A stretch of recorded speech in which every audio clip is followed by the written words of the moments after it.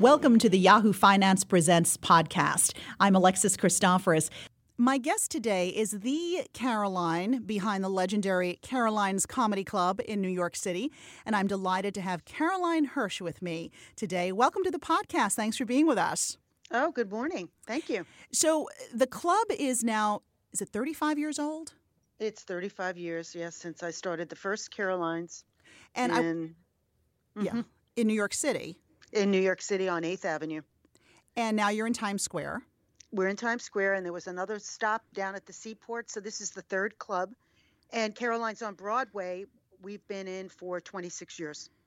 Now, you have helped launch some of comedy's most notable careers, and I want to get to how you actually broke into the industry in a little bit. But before we talk about that, I am curious, how do you know when somebody has the it factor? Well, I think early on it was a process of learning, what worked. But it was just from the beginning, of seeing everybody kind of come through the club and kind of making it. It's just they have their own unique voice. Mm-hmm. At this time, after 35 years, I can pinpoint if somebody is going to have the right material and go on to have a great career, talent-wise, but that doesn't always work out. You can have all the talent, but if you don't put the work in, that might not happen. It's just something innate at this point.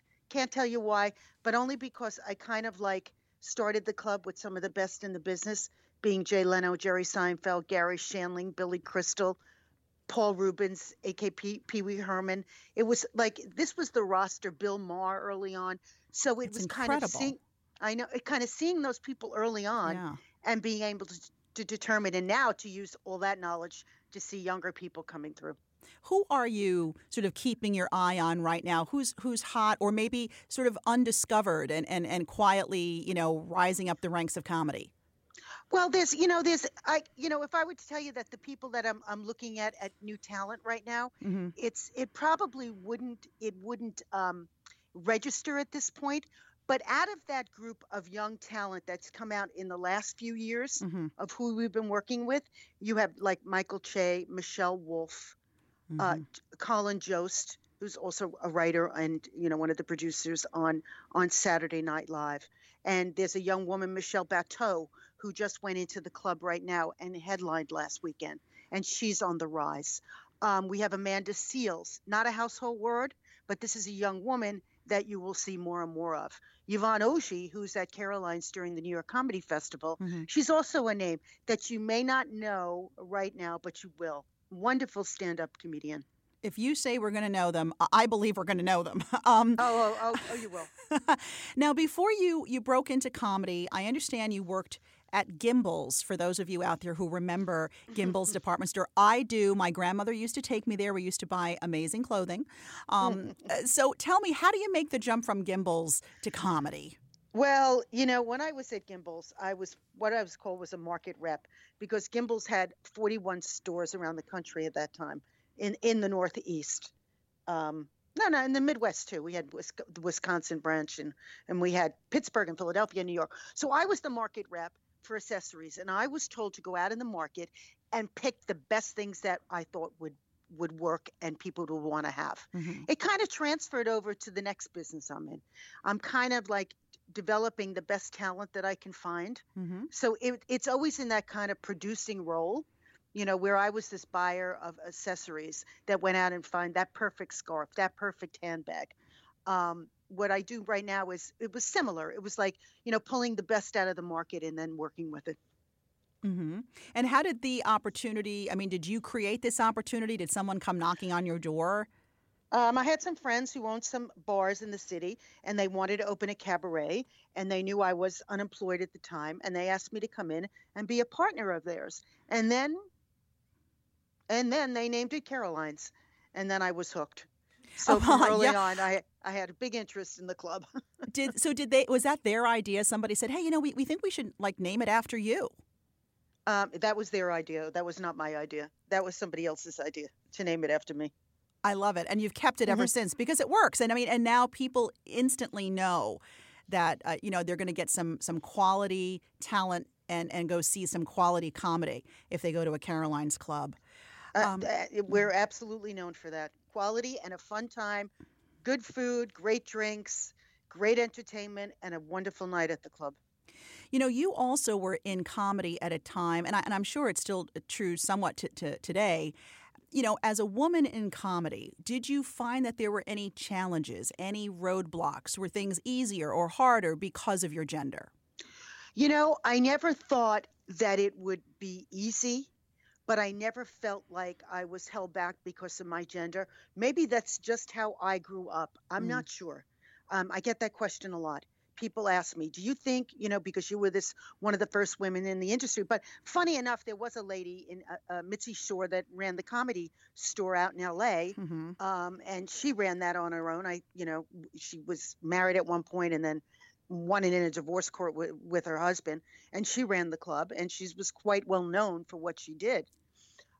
So there was a lady that ran the club. I ran the club. I never felt that. I don't know why. Probably had to work double time to prove Hmm. myself. I had to prove myself that comedy was this art form that I thought was so great and wonderful and was underappreciated. And boy, has that changed over the years. Talk to me about how our view of comedy, how we consume comedy. Well, how we consume comedy has definitely changed now with the digital age. But sort of walk us through that because you were there during this sort of revolution, if you will, of how we view comedy. Okay, so let's go back. Technology has changed a lot of things over, the last, 80 years. We went from radio, there were comedy shows on radio, then that transferred to broadcast TV, then that transferred to cable. Now, I opened the club in the early 80s. It was the time where HBO was just trying to prove itself. And Michael Fuchs had worked at HBO, loved comedy, and would come to my club. And he was the one that designated and gave people an hour special. Now, those hour specials really helped make the comedy business because it allowed people to watch a comedian they did not know, Mm-hmm. and then people went out to see that comedian. Hence, 30 years later, with the advent of streaming, it's opened a whole new world for stand-up comedians as Netflix has gone out of its way to try to book every comedian that they know of.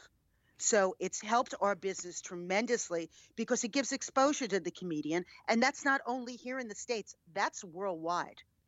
And So that's a big leap. it's interesting that you say it helps your industry. I'm happy to hear it, but I'm thinking, well, if I can see this comedian in the comfort of my home on Netflix or HBO, why am I going to a Caroline's club?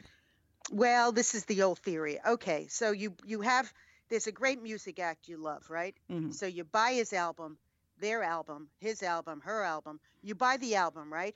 And then you go see the concert because you want to hear those tunes.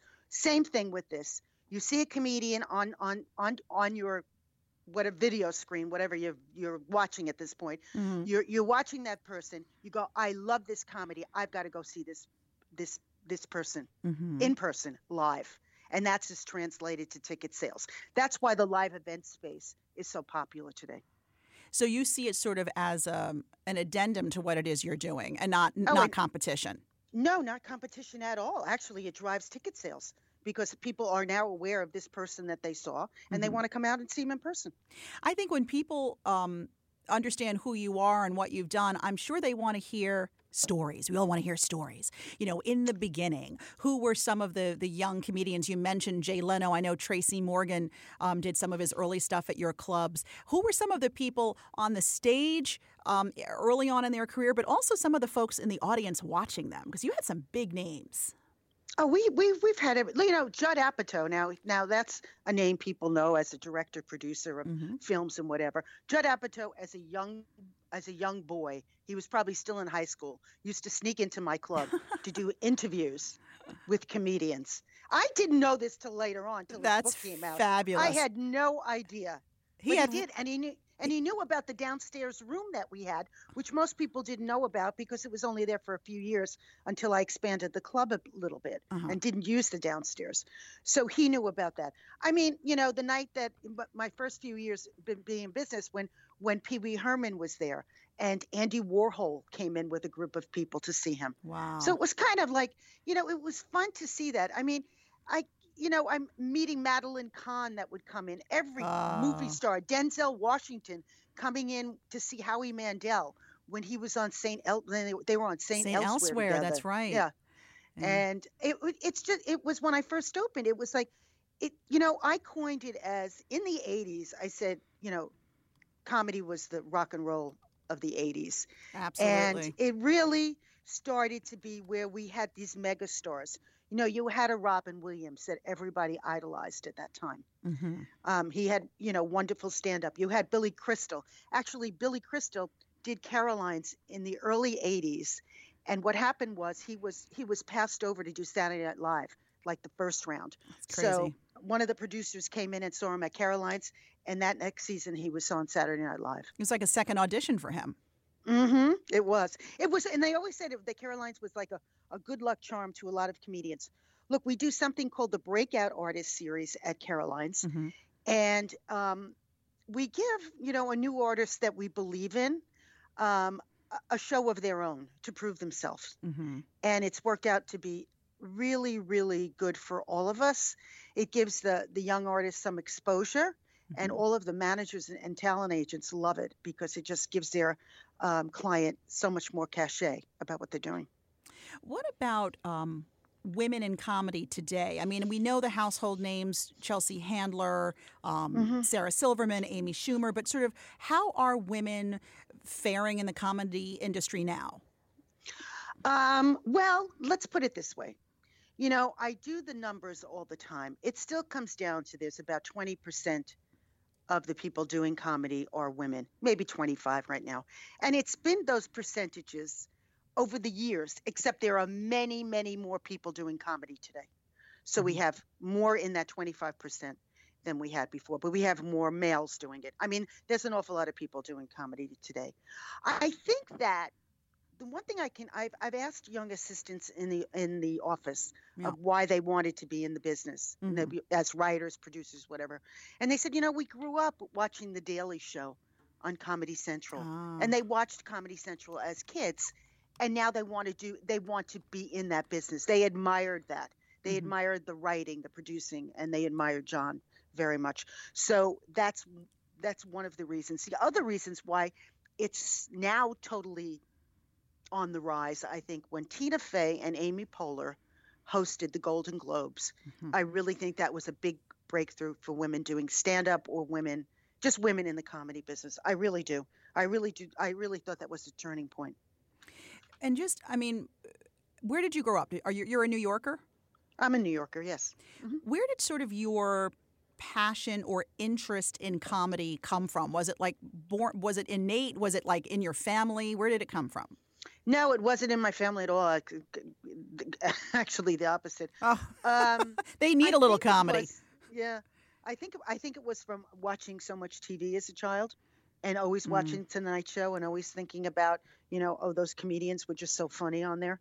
I think that was a lot of it, and then a lot of it was really learning by the seat of my pants of what was going on, Hmm. and I learned how to market. I learned PR. I learned the whole gamut of what I needed to do to run that club. You know, you talked about the HBO comedy special. I mean, that's really the way I was exposed to comedy. I remember hmm watching them and George Carlin and just thinking, wow, who are these people? I've never seen anything like it. I would imagine that was sort of a turning point, a milestone in your career. When you look back, what are some of those turning points, for better or for worse? Oh, okay. So, I had the little club, and then I wanted to expand it because we needed more room for a showroom. So I opened a little larger club down at the Seaport.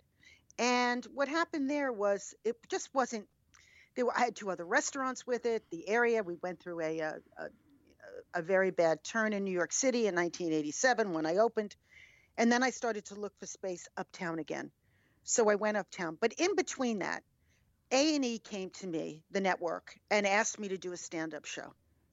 So I did the stand-up show, and it was on A&E for 6 years, and I really believe that gave Caroline's a really big national play Hmm. because people were seeing that all over the country and in Canada. And they'd come to New York and they want to take a picture on the stage or in front of the Right. sign or whatever because people knew it. The show was a very big hit for A&E. it got tremendous ratings that time. Way back, it wasn't the beginning of cable, but it was before the big boom in cable. And we were very happy with that show. And I'll tell you, we had Ken Jeong there a few weeks ago at the club, and um, uh, he's a wonderful stand-up, and everybody knows him from all of his movie work. And he said to me, Caroline, I grew up watching Caroline's Comedy Hour, and that's why I wanted to be a stand-up comedian. Wow. So, and yeah, my first writers on that show were like Jon Stewart, Michael Patrick King, I mean, Louis C.K. I mean, we had the rampant of writers that were, all of the people that were starting out in the business at that time. It's incredible. It was a great group. I mean, you really kind of have the Midas touch when it comes to, recognizing talent in the industry. I'm curious where you think, the comedy industry overall is going, where it's headed with social media, with all these video streaming outlets now. I mean, is it becoming just so crowded it's hard to have a voice amidst all that? No, I mean, it is hard to have a voice among all of those different ways of getting your voice, but it does help you get your voice out there. I mean, it just does. It just, with the tweeting, I mean, it's just been unbelievable. So that gives you a platform. Now, it also has created other YouTube stars and podcast stars. Correct. That we also, work with now. So you've expanded beyond the physical clubs, and I know that you've had your New York Comedy Festival for years. In fact, you're celebrating your 15th year this fall, so congratulations. That's quite a feat. Thank you. That is a feat in New York City. It really is. Anything in New York City is a feat. Trust me. You know from whence you came, yes. So tell us, we're curious, who's on the roster? We're excited to know. Well, let's see. We have this year, which it runs from November 5th through the 11th. We have Bill Burr, and he will be playing the Big Room at Madison Square Garden. We have Jimmy Carr, Mark Maron. We have Yvonne Oji at Caroline's. We have Anthony Jeselnik. And we have a long list of people that are appearing. So when do tickets go on sale? Tickets are on sale right now for City Pass holders. Okay. And then at the beginning of next week, they go on sale. NewYorkComedyFestival.com. How do you even begin? I mean, this just seems like something really tough to wrap your hands around. How do you even begin to put on an event like this and to also sort of elevate it each year so that people come back for new experiences? Well, we've partnered up with TBS, and that's added another dimension for us, where we've taken a lot of TBS is a partner of ours, and we've taken that and we've done these live events around around TBS programming, and we'll be doing that at Sony Hall this year with special TBS programming.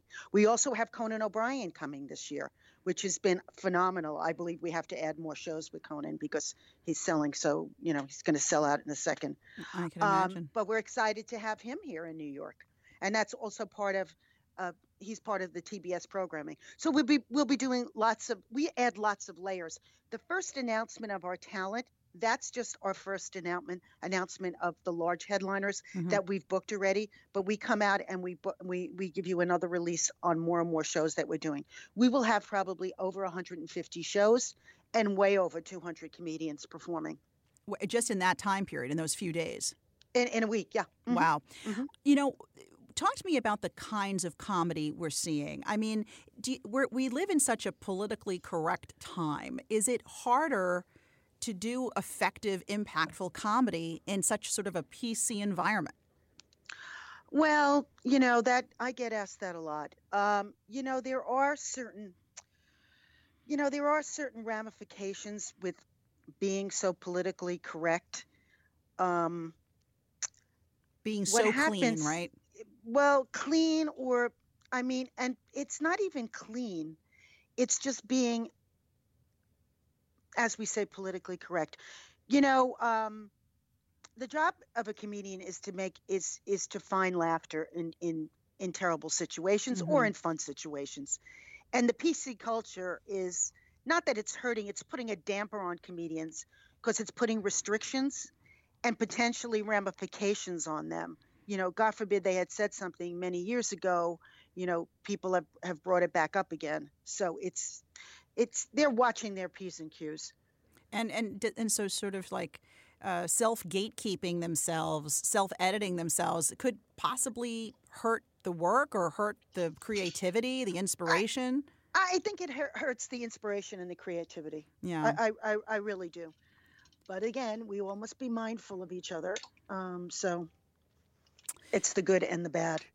But you know what? Yeah. You don't want to blame somebody for what they've said, 20 years ago when maybe they were very, very young and didn't put everything together the right way either. Right. So, we have to be a little forgiving of some of this. Mm-hmm. People do things when they're just, they're young and they're just not experienced enough to know right from wrong. Sure. So. I mean, think about in your own life, right? I mean, your perspective changes on some things and the way you'd approach things you'd say as you live a little, Right. and get some experience.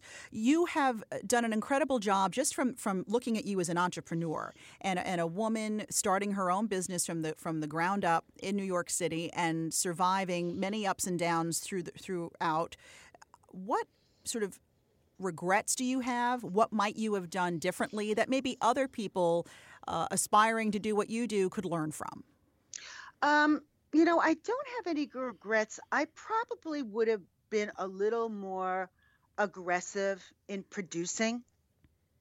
More TV, probably. I mean, that's the only thing. You get to a certain age where you want to pick your battles, Right. and you're content with not, struggling and trying to convince people what's right and wrong, what should be on TV, not be on TV, whatever that is. So it's like probably I would have, done a little more of that years ago, and I'm doing a little more of that right now. So it's just that's probably the only thing. So you think even now, 35 years since the first club opened, you're still learning? Oh, absolutely. You're always learning. Mm-hmm. There's always something different. I mean, that's what I love about going to work every day. There's always something different going on. And, if you're really excited about what you do, you're always exploring some other way to market the club, market the festival, Mm-hmm. expand the festival. So you're constantly working on it. It doesn't stop. No, I would imagine it can't. I mean, you have to constantly be innovating, right, to stay competitive. You have got stories and stories and stories, and we're so glad that you were able to stop by and share just some of them. I know there are lots more in that Pandora's box, but just some of them with us. Good luck with the Comedy Festival. Thank you. Thank you so much. All right, Caroline Hirsch of the Caroline's Comedy Club. Thanks so much. Okay, thank you. Bye-bye. Thanks for listening to the Yahoo Finance Presents podcast. Be sure to rate, review, and share this podcast, and remember to subscribe so you never miss an episode.